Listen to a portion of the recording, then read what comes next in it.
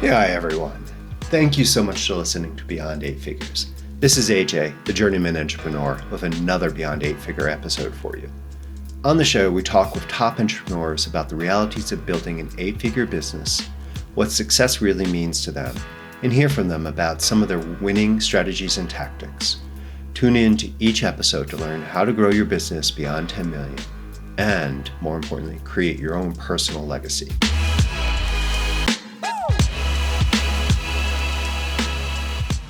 Hey everyone, welcome back to another episode of Beyond 8 Figures.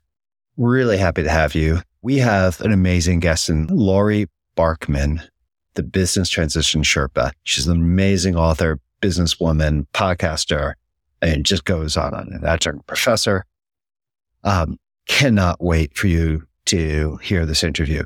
But before we get into this, once again, please check out our sponsor, not our new sponsor, but our sponsor, MakeTheCut.fm.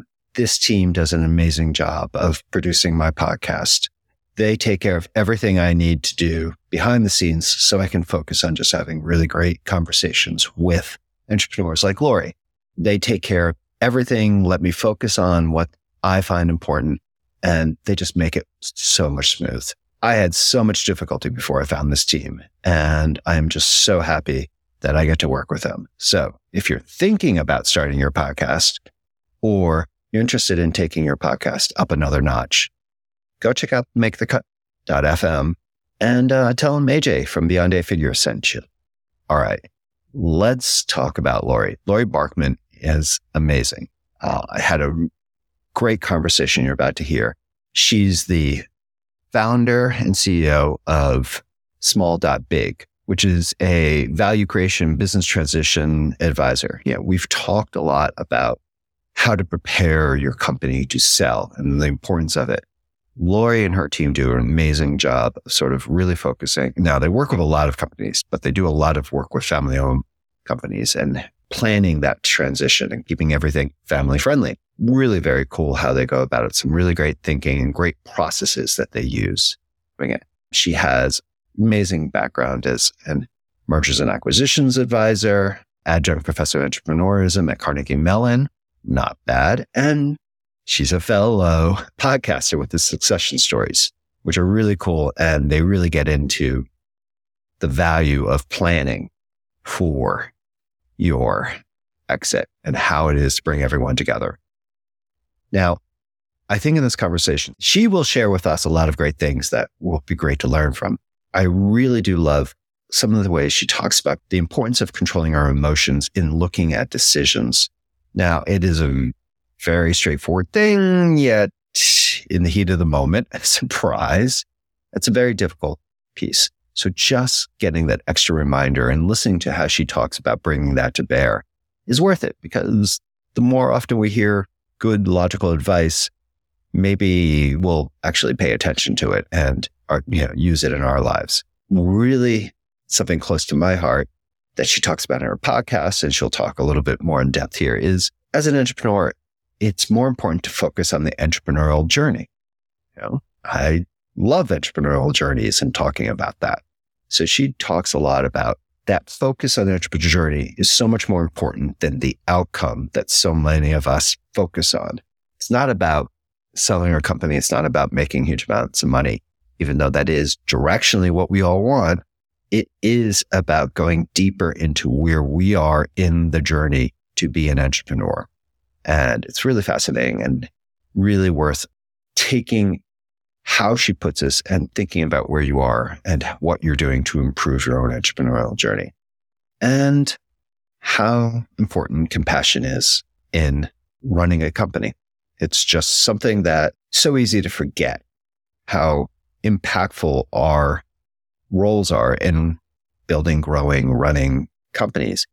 We have our teams, we have clients, customers, we have all sorts of people around us who are impacted by what we do. And just a little bit of compassion from us can so really have an outsized impact on other people's lives. And it was great listening to Laurie, and something that I'm really trying to bring more into my efforts as an entrepreneur. I love this conversation with Laurie. She's super smart and just a really nice person. So let's go talk with Laurie. Good morning, Laurie. Thank you so much for coming on the show. I'm really happy to have you here today. Thanks, AJ. I'm excited to be with you. Yeah, I was just talking to the audience. I really love what you're doing with SmallDotBig and the way you've kind of built it, and from what I've been able to tell about your background, just because it is so fascinating. As someone who has been lucky enough to exit, but done each one horribly, there's a lot I think I can learn from you. And I know the audience is very interested to learn more about how to better sell their businesses. But before we kind of dive into that, I would love to know where you see yourself as an entrepreneur these days. I see myself as an entrepreneur's entrepreneur. I'm trying to enable them to achieve their goals. And that's why I call myself a business transition Sherpa. I have a process, I have tools, I have a roadmap. I don't know all the answers. And I think that's a hard thing for advisors to admit, but we don't. Anyone that says they have all the answers is probably, not being honest with you. I have a process, and we do what we can do to maximize the value of your business, create that value when time is on your side. That's ideal. And then when you're ready, creating those options for transition. And then I work with you on the process of letting go. And that's a really hard thing. And I recognize that. So I work with owners not only on the business readiness side. How do we maximize that value, minimize risk, make sure we have a transferable asset said, kind of globally here. And then also we work on the personal side. We have to acknowledge that we need a plan. And then the financial side of it too. And I think the other part of what I really enjoy in this role is being collaborative and being part of a key team to an entrepreneur. An entrepreneur has not built their business on their own. And it's probably worth saying it's something that when they're ready to sell or ready to transition, probably not really going to do it on their own either. I know you said you've gotten some experience there, and we can talk about some of the battle scars, but that's really what I'm seeing is the entrepreneurs who just like building their business, and those who make plans, they stick to it and they achieve it. So why not make that plan for the future? And so because of my background as what I'll call an operator, somebody who's been on the growth side and marketing for a very long time, in big companies, small companies, everything in between, and my former role as a CEO, and we had an exit, and then in private equity and orbiting this entrepreneurial space where entrepreneurs need other people on their team. And that's what I want to be. I want to be a trusted advisor on that team. Well, I would love to know how your experience as an entrepreneur, looking at the transactions you've been involved in from both sides and that, but how do you see your experience leading to this? Because you've been there, you've been as part of this process. So you get to have that feeling. It's not just that you're, talking about, you've actually been there. Now, as the entrepreneur, what have you brought into this? A lot of years of experience of being an intrapreneur. And I can explain what that means if the audience isn't familiar. Yes. There's different types of entrepreneurship. And I love doing a presentation for students at Carnegie Mellon about this. I do it every year to talk about what are the different types of entrepreneurship. Steve Blank wrote an article about this years ago, and I've built from it. And one of the flavors of entrepreneurship is an intrapreneur, someone who is entrepreneurial within a larger or well-established organization. And that can look like a corporate startup. And I did have that experience many years ago in e-commerce with American Eagle Outfitters, being on an entrepreneurship team. We built what is now a very, very sizable business. And in other occasions where I've brought my startup experience that I had to larger organizations. And I think doing that, being the one who is saying, hey, yes, we're a well-established company. We have ways of doing it. We respect that. But let's be nimble. Let's be agile. Let's try new things. Having a test and learn mentality has over time given me the ability to come into a new situation, whatever industry it is or whatever size company is. Every company is a little bit of a snowflake. What can I come in and ask really good questions and discern, clarify what the issues are? And with strategic planning, we have a robust process for that. But nonetheless, even just understanding and meeting someone in 1 hour, I have the experience to try to understand what the issues are and help them in articulating what's important to them as the entrepreneur. So this entrepreneurial experience was really important to me. And then over time, becoming a CEO, going through the experience with my other executives in the company in the process of selling an existing very large, third generation company. I was an outside hire. I was responsible for one of the subsidiaries, and the experience of going through that from the inside with a very, very large global company. I mean, they had an existing playbook of how they do acquisitions. It was interesting to see that. It was not your typical experience in a lower middle market. The little lower middle market's going to experience something different.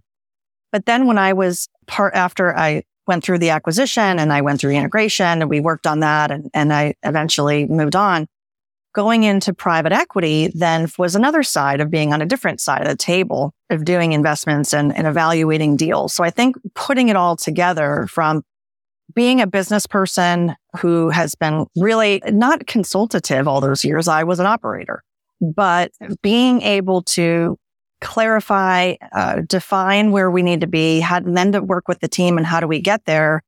It's just been part of my DNA for a really long time. And now on this side of the table, in helping companies get ready for what might be the biggest day of their life, all these pieces start to really fit together as part of this toolkit that I've established over, 25 plus years.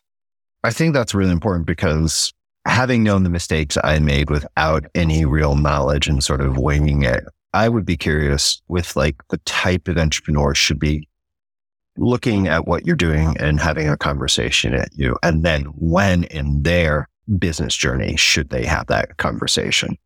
I think being a planner, being proactive is a good thing. If we're always running our business looking in the rear view, then how are we able to move forward? And it's a delicate balance because we are very much wrapped into the day to day. But the more we can think about their future and maybe stepping ahead, just like in chess, are we a couple moves ahead or are we just looking at what's next? And that is a hard thing to do, but that's my encouragement to the audience is to be thinking that way.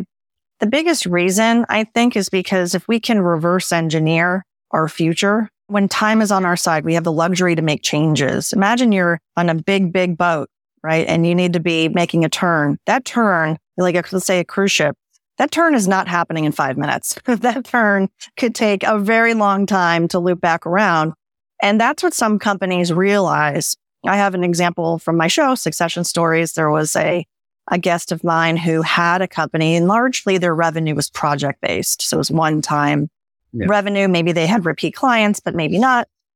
And what the owner had done was had over time, maybe 6-7 years on his own, I give him a lot of credit for doing this. He had conversations with strategic companies that maybe could be a fit for him, to acquire him in the future, or he was reaching out to private equity firms and he was asking questions about what characteristics were important to them, their investment mandates, and eventually realized the hard truth. So discovering the hard truth is part one. What are you going to do about it is part two. Yeah. And for him, kudos to him in the business. They did make a pretty significant change in their business model, and they introduced more of a recurring revenue service, which became a really important aspect for being an acquisition target.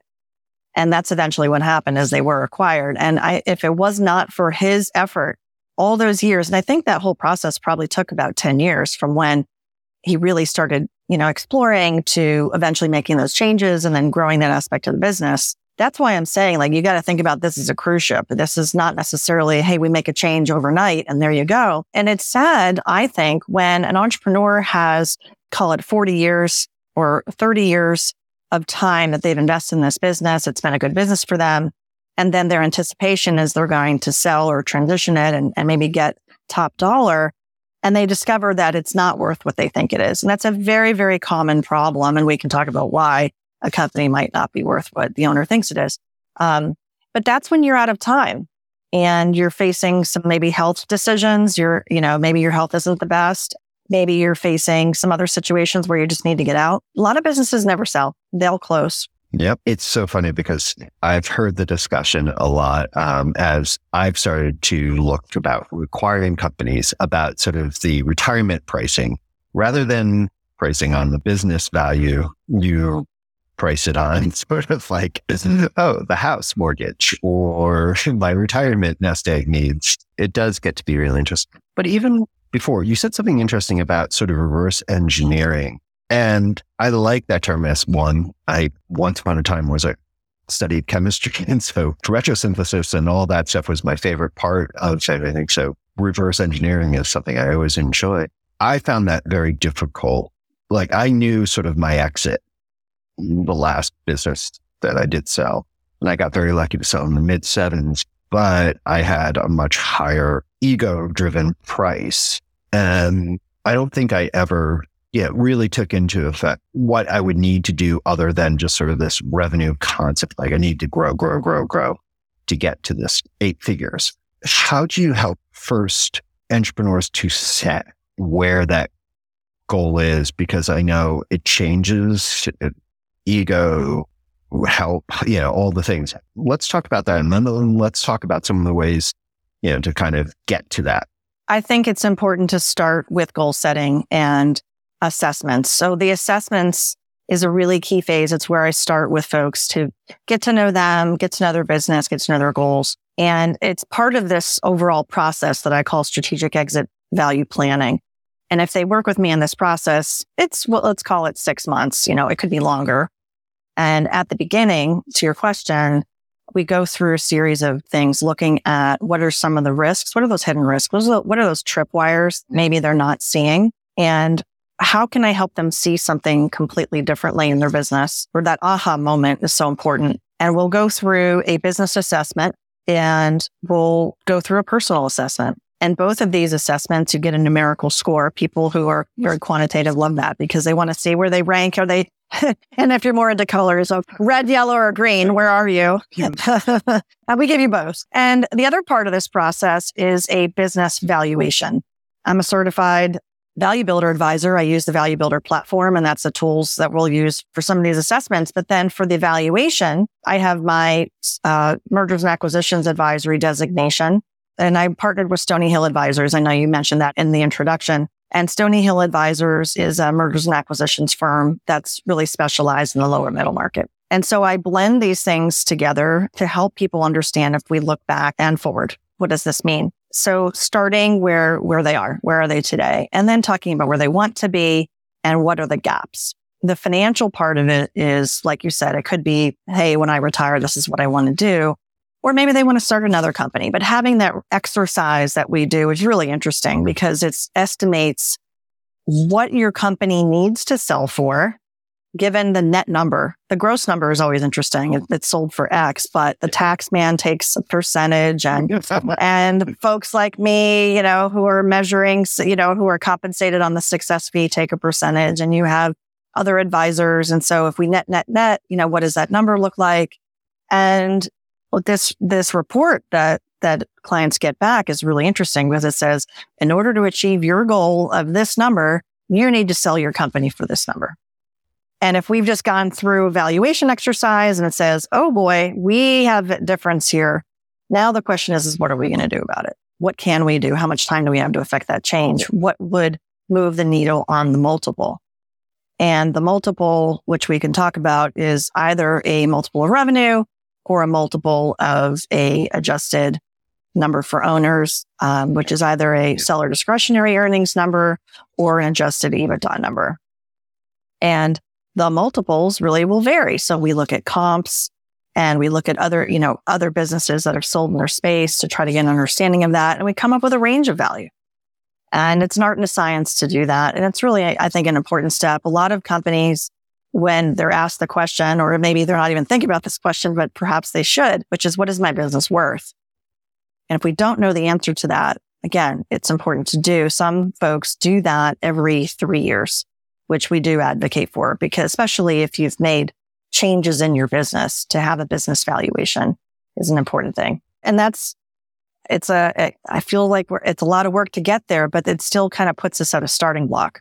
Given that I'm having a lot of experience coming at this from the other side, do you find that the process becomes easier for the business owner, from the entrepreneur in selling? Because I know I walked away from deals that I should have taken in hindsight because I had hearsay and sort of puffery as my guide. from my valuation when we were at the height.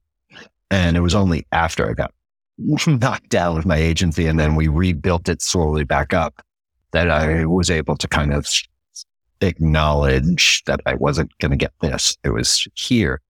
But I know I'm seeing, as a buyer, seeing a range from things that I think are incredibly well priced that almost worry me. It's like, wait, what am I missing?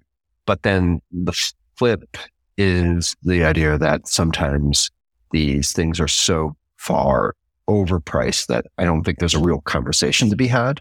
How do you see entrepreneurs change their willingness to get into the sales process when they go through the valuation?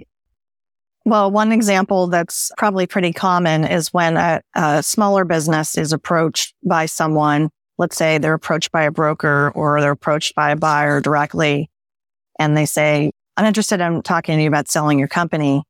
If that seller or the entrepreneur has not prepared for that and not gotten organized, it may never get off the starting block. I had a situation where I was doing outbound contacting, cold outreach to different types of tech service companies for a client, on behalf of a client. And that was my outreach. I said, I'm reaching out on behalf of a client, to they're interested in buying your business. Would you be open to talking?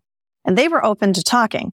But when I asked for the financials, I never received them. It was always, oh, that's my wife. She takes care of it. Oh, yeah, we're using QuickBooks. It should be easy. But then it was, oh, we're moving my son to college. I'm so sorry. I got sick. It went on and on and on. And finally, we gave up. And that's a very, very common example, is the things that should be at your fingertips, you're just not prepared for. I think the phrase that I would use is calling it pre-M&A, doing your own due diligence on your own organizational information. That's when I engage with a client for sell side, that's one of the first things that we do. We get organized, and I create what I'll call an internal data room. It's a shared folder system where they can upload documents in folders, and there's maybe a dozen or so different categories, including your financials, your organizational documents, and things about your employees, things about your customers and your contracts, if you have contracts, et cetera, et cetera. There's a lot of things that we need to just get at our fingertips, because when we get asked the question, we need to not go hunting and pecking for things. It's when you're still trying to run your business, you need somebody who's got experience with the process that can manage it while you are day to day still making your business happen. It's a big thing. It takes a lot of time. You're already working 40, 50 hours a week. Are you really ready to add on another chunk of time for this process? And that's, again, just in the getting ready phase, is having someone say to you, yep, this is the stuff we need. Please upload it. Let's get going. And so that Sherpa nature, that someone saying, please do this. I love going to exercise classes. Why? Because they tell me what to do. In this case, that's what we're doing. We're helping you by giving you that guidance to say, this is what we need to do. It's so funny you say that, because in having conversations with someone from a private equity shop that I did not go with, that did try and acquire me at one point. See, I do have that ego issue. My old company, they specifically built into the process as trying to get the entrepreneur as busy as possible in the process, with the hope that they had that as part of their acquisition strategy, was to sort of come in at one thing, but, hopefully not too far, but the idea of pushing down the overall business just a bit to be able to acquire it and then repair the damage. But interestingly enough, a listener I was just chatting last week has what I jokingly call the puppy that poops gold, a SaaS with 70% net margins, growing 40% year over year. 8 years ago, he was working at a large security company and then went off on his own and developed this workflow process, SaaS for workflow for large enterprises, and literally growing, though there are larger players in the market. And he's starting to get approached, but he's kind of caught in between because he doesn't feel it's the right time. He knows he's also like, well, at this rate, I'm going to be at my good number just on my own revenue. are my own means versus, having to have an exit to hit his number. But then just maybe my question is, in having my conversations, one, he's having a little difficulty in defining what he wants out of the process. But then two, I've noticed everyone, even the ones that are very interested, are not coming to him. They're all trying to, it's like when you're trying to get someone to go out with you, but then you're not saying you want to go out with them. They're all like, well, you tell us what you're interested in, or this or that, and it's a very interesting process that it's almost pushing him away from people. And he is afraid of the very thing you said about getting dragged into this process because he doesn't want to, make a mistake in his business. He's built the business he's always dreamed of creating. And now all of a sudden people are interested and he's like, no, don't, you're going to make me break it. There's certainly that aspect. I think there's also a very emotional aspect. Even you caught yourself, but you said my company or me, you referred to first person. And I understand that, especially if this is a second generation seller, maybe, or a third generation seller, there's more emotional attachment. Perhaps there's feelings of guilt. And if a competitor comes knocking on your door, imagine that dynamic. And so it is quite helpful to have a buffer to explain.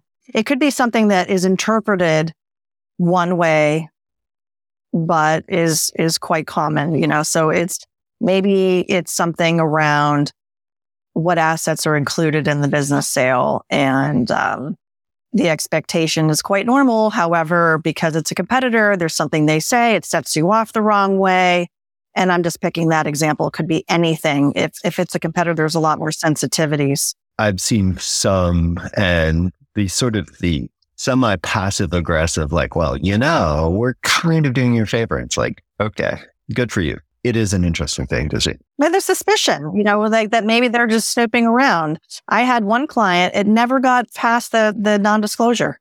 That is literally as far as it got. And the non-disclosure had to go to an attorney, and it was somebody, had paid money to get that edited, and both sides signed it. But then my seller just could not get to the next step. He was just so untrusting of the other party.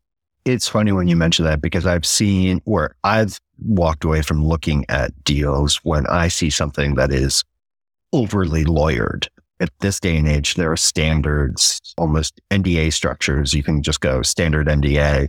When you see something overly lawyered or whatever, from the buyer's perspective, and obviously probably on the sellers too, it's like, well, this is not going to be a fun experience. The process already. Yeah, that's right. I had an experience recently. We do buy side as well as sell side.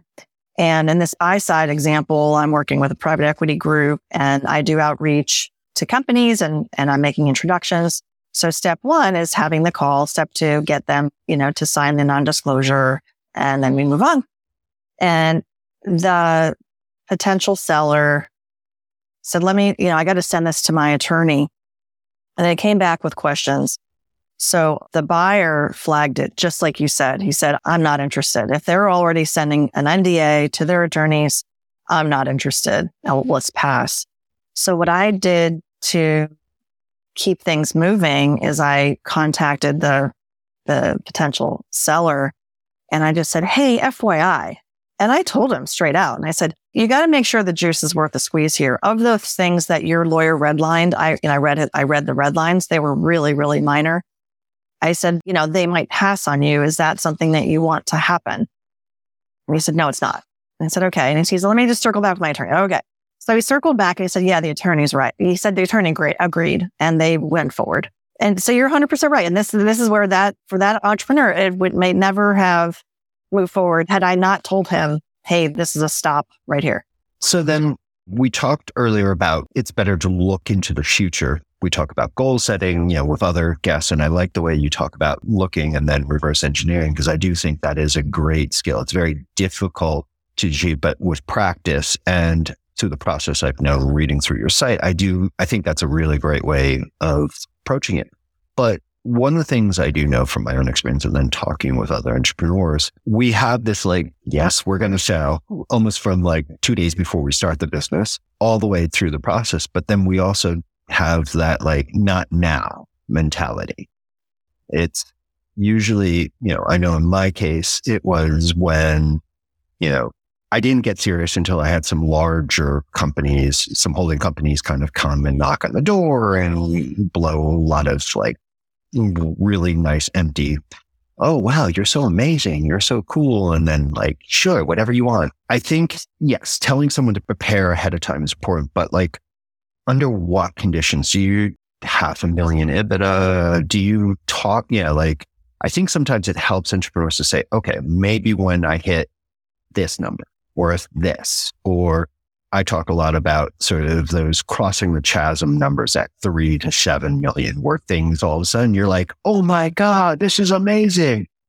Wait, I have more money, but it's worse. How can that happen? How can having more money be worse in a business? It hurts.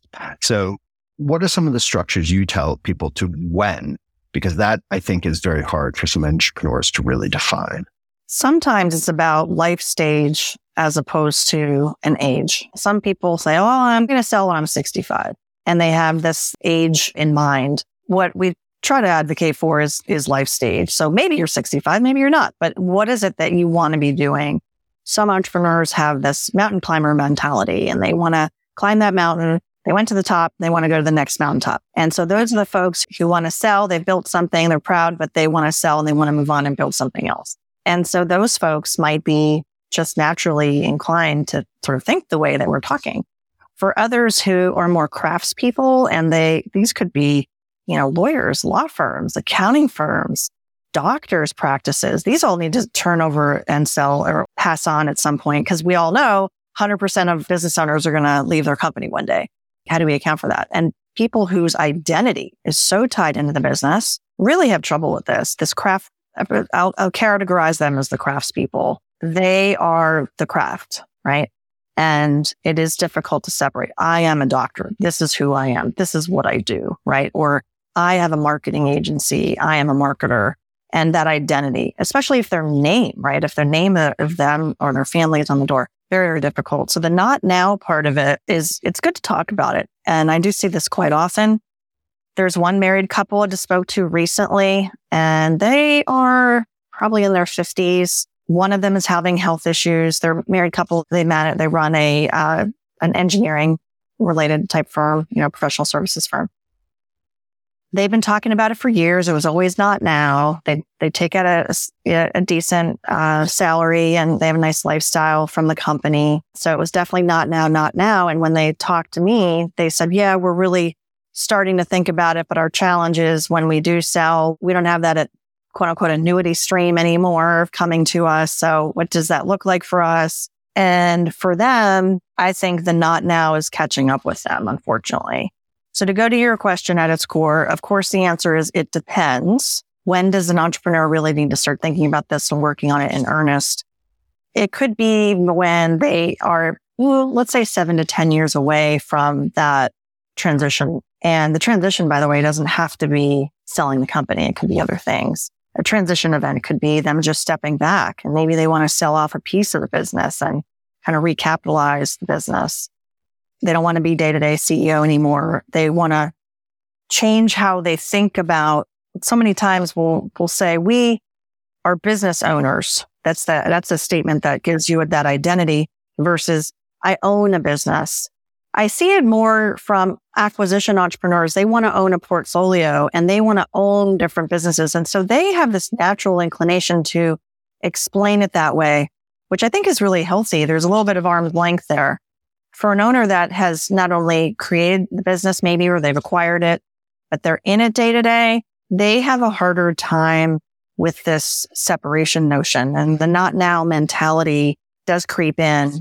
Again, I think from a size standpoint, for what's common, if you are interested in having help to sell your company, getting over $1 million in revenue is one metric. For some folks that are listening that are under $1 million, can they sell their business on their own? Yes, certainly.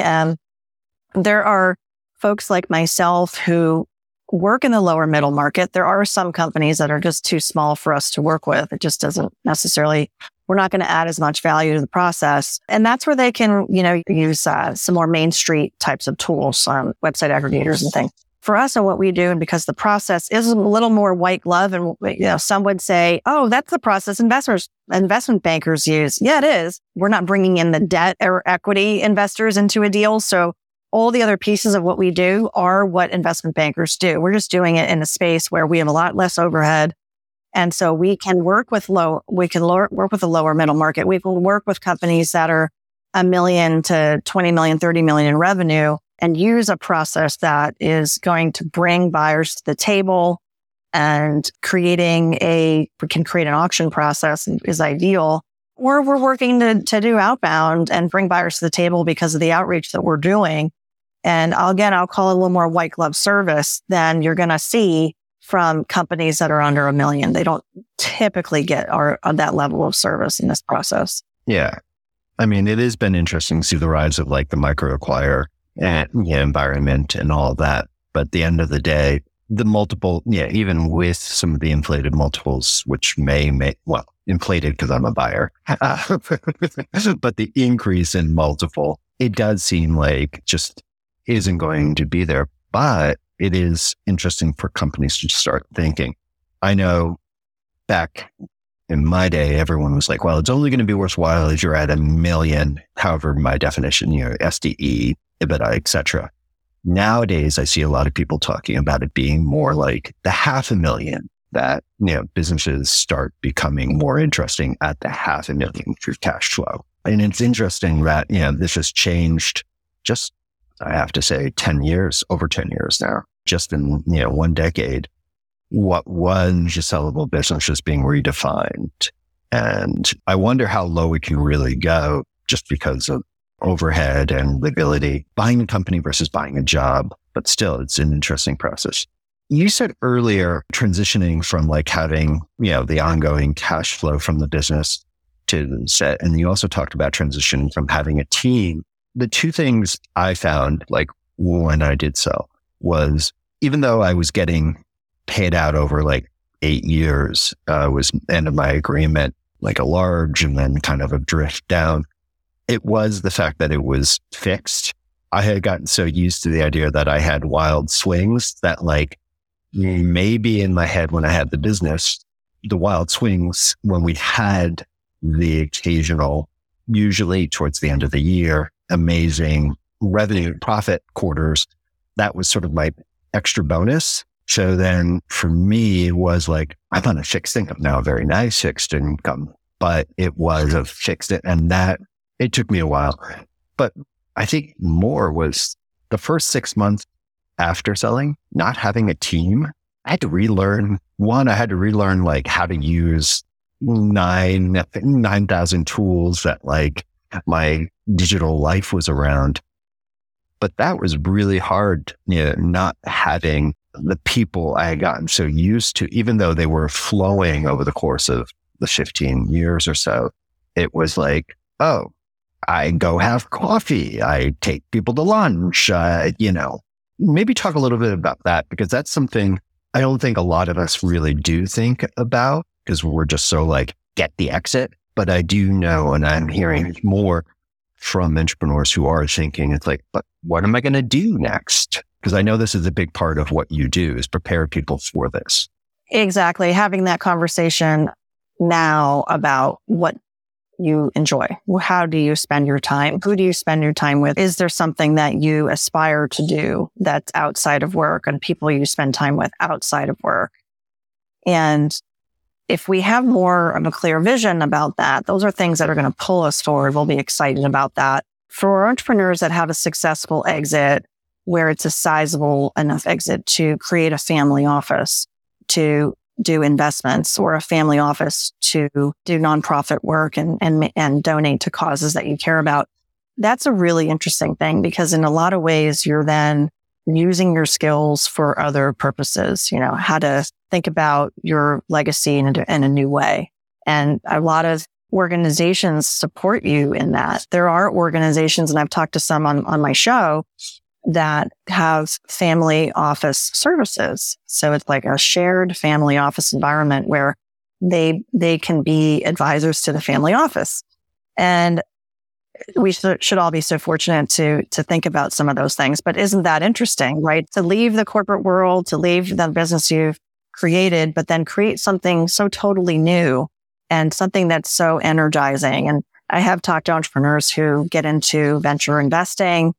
They start a venture firm, and it really could be anything. I have others that say, yeah, I'm a software guy, but I really want to do real estate.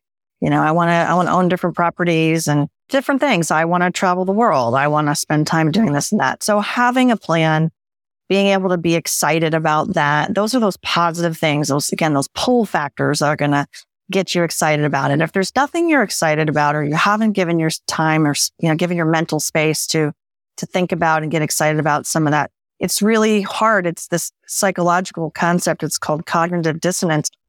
Imagine you're at a protest and you're standing in the audience. You're like, I don't believe in this cause. What am I doing here? You physically have to kind of agree with the mental state you have on that. So imagine you're an entrepreneur and you're not thinking forward. You're not that excited about it. You're digging your heels in. How's that deal going to go? Is it really going to go through? Because it's not really what you want. You have to kind of put yourself in that different headspace, and that can definitely take time. And especially complex when there's other owners. Maybe they're all in different headspaces, or there's different family members that feel different ways. And so you have to kind of get on the same page with yourself, and you have to get on the same page with your other ownership team. I like that, being able to put yourself, because, I think like after as I said, I fell back and I had to rebuild. I was done. I was burnt. I was toast. I was just, didn't matter. I was done. I would have closed the door, before I spent any more, mental effort continuing, just because if something hadn't happened. So that is something better to do that way before it actually happens, because it's not a good feeling when it does. Let's kind of talk about, now that you're building this practice, what's something you do to work on your own entrepreneurial capabilities? Think about process a lot. It's something I advocate for my clients to have a transferable business. You should document things and create a process that you can always improve it, but at least you've written it down and someone else can do it besides you. And this is hard. I've struggled with this, particularly around my podcast. I have gotten more help with the podcast over time. There are probably more pieces I can hand off, but as a creator, I'm reluctant to hand those off. But over time, I know I will. And so my personal challenge to myself is around this process, documentation, and thinking about things more efficiently and getting other people to help me. And having virtual assistants, having interns, having people take ownership of a piece that I don't need to do myself, so that I can think about what's the highest and best use of my time. What's my return on time? And in the beginning, I had zero help. And then over time, I thought, okay, I need this skill set. I can find that. There's so many amazing resources. And I'll say though, for me, yes, I had a big team and I had walked away from that. But because I had been in startups and because I'd been in digital marketing for so many years, I'm very comfortable with learning new tools. And it's not only about social media, it's about other things too. We're using this podcast platform. I tried out a few platforms. That's just one example. I think that it's important to, understand what your strengths are and capabilities are. For me, I leaned in on it and it wasn't an issue. But I know, look, I'm not a video editor. I got to go get a video editor. I didn't want to learn it. Could I? Sure. But I knew inherently that's not what I want to be doing. And that's just one small example. But there are many digital tools out there. And I guess the way I would explain it is I created my own entrepreneurial stack. That's lingo from startups, right? They create their tech stack. They create their marketing stack. So when I started working on my startup in earnest about 2+ years ago, I set it up about 12 years ago, but really started working in it about 2+ years ago. And I had to rethink everything. And that is hard. So I understand what you're saying about doing it yourself and rolling up your sleeves. And the encouragement I would give people is to lean in, know what you're comfortable with, just try it. A lot of these services you can subscribe to if it's not working. The other thing I'll say is take your credit card out. Don't just keep paying the fee if you're not using it, because that subscription model is obviously a wonderful business model, but it's also, your cash going out the door So I do from time to time kind of relook at what's in my stack and I put new things in, I'll take things out. And could I be more efficient? Of course. But I think for money spent, we have to be mindful of what we're spending because we are our own startup when we are doing this. And now that I'm partnered with some other folks, whether they're kind of affiliates of mine or Stony Hill advisors, there's these other layers that come into how we do marketing and so on. But nonetheless, it's going to come back, especially if you're creating a brand for yourself and thinking about you as the brand. That's also different. Those of us have been in big companies for a long time, or even other companies that are not our own. It's not about us. It's about the team, right? And so for the first time, when you're an entrepreneur like myself coming into this and thinking, oh, wow, I need to put myself out there in a new, different way. That was uncomfortable for me at first because it was always about the brand or my team or, others. So it depends on, the type of entrepreneurship. Again, for me, I'm kind of a behind the scenes person when I work with a client. What we do is not out on Front Street, but when it comes to my persona and being out there, like on your show, AJ, and putting myself out there to say, hey, I'm a resource. I want to be your resource. Come find me. I have to be found. And so the marketing process, the selling process takes time, especially when you're building it from scratch. And I think that's for entrepreneurs who have built their business, maybe they're more comfortable with that. But for folks like myself that are sort of seeing this in a new lens, our own trial and error, our at-bats, and how we track that is a great learning experience. And someone told me early on, she said, it's going to take you about 3 years. It's going to take you about 3 years to really feel like things are humming. And next year will be my 3rd year. And I feel like, she's probably right. And I'm feeling good now. But you know what? There's always momentum to kind of get things to click. And how do we generate that flywheel? And I think the biggest thing here too, AJ, is patience. Like how to be patient with ourselves. We're all highly motivated people. We got a lot going on. We make it happen. We're doers, right? And we're strategists and all that stuff and all the amazing stuff. But we have to have a little bit of grace for ourselves, especially, we've had a crazy 2 years with COVID. We're still figuring out a lot of things in our world. And I'm normally a very impatient person, but I have learned to become more comfortable with space and time where I'm not necessarily in control. I like that because, it is kind of this whole evolving. And comes also this marketplace, what it means to be an entrepreneur, I think is slightly changing. It's still the ability to create value out of nothing is my joke. But the way you still have to do the same basics and kind of go through your processes and work, but the levers you can pull to create impact and create value seem to be evolving. And that's kind of a fun space. It's still the same difficulties I've noticed, but you can do more earlier with just more thinking and more consideration set than I think you used to be able to. I love some of these small ones. That is really cool.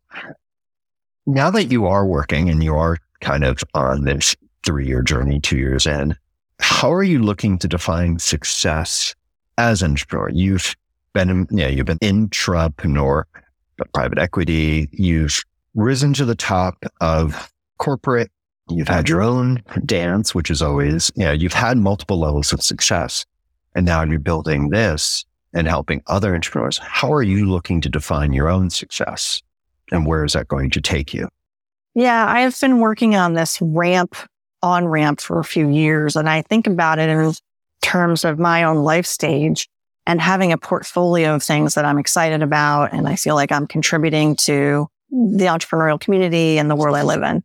And so there's a variety of things of how I spend my time. Of course, family, my life stage is that we're now empty nesters. We have 2 in college. And until literally this year, or even last weekend, if I look at it that way, it's of course involved my number one job title, which is mom. And I've always acknowledged that. But I've also, as you've said in my career, been these other titles. And now at this life stage is, okay, I care about these other things and how I spend my time, talent, and treasure. You and I talked all morning here about the work that I'm doing with entrepreneurs to help them create value and transition with success. And that's really important to me. And the success around that is the owner's success, buy side or sell side. And so there's a feeling of pride. Then there's also a monetary reward with that.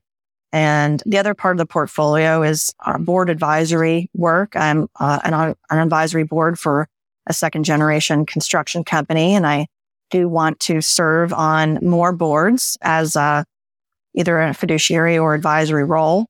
And the other part of that is nonprofit boards. And I do spend a significant amount of my time with nonprofit organizations. I serve on the board for an organization here in Pittsburgh called the Pittsburgh Promise, which is about post-secondary education.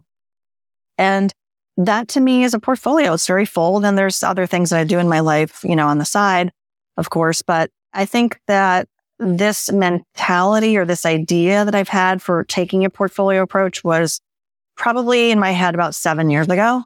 But when I was full-time, CEO and managing all these different things, I didn't really have the time for that. It was a subset of things that I worked on. And so for me and my vision of success, it's really trying to find that overall balance. I like that. That's a really nice approach to doing so. Laurie, what's the best way the audience can learn more about SmallDotBig, about you? What's the best way and the best way to get in touch with you? They can find me in a couple different ways. SmallDotBig.com is my website, and you can get in contact with me there. A shortcut, if you want, is meetlauriebarkman.com, and you can set up time with me there. And LinkedIn, I love LinkedIn. You can message me, connect with me there. If you do, please let me know that you heard me on AJ's show, Beyond 8 Figures. And that's great feedback for both of us. Yes, it is. Everyone will have Laurie's contact information and all these sites in the show notes, in the email announcing the episode and everything. So we'll make sure you guys can find her straightforward. All right, Laurie, thank you. I really appreciate you coming on. There was a lot, I enjoyed it very much. And, a little bit of hindsight kicking on my part. You had some great points that I was like, I wish I had known that. But just a lot to take into process the thinking about how to build going forward. So thank you for sharing with us. It was great to have you. My pleasure. This episode of Beyond 8 Figures is over, but your journey as an entrepreneur continues. So if we can help you with anything, please just let us know. And if you like this episode, please share it with someone who might learn from it. Until next time, keep growing and find the joy in your journey. This is AJ, and I'll be talking to you soon. Bye-bye.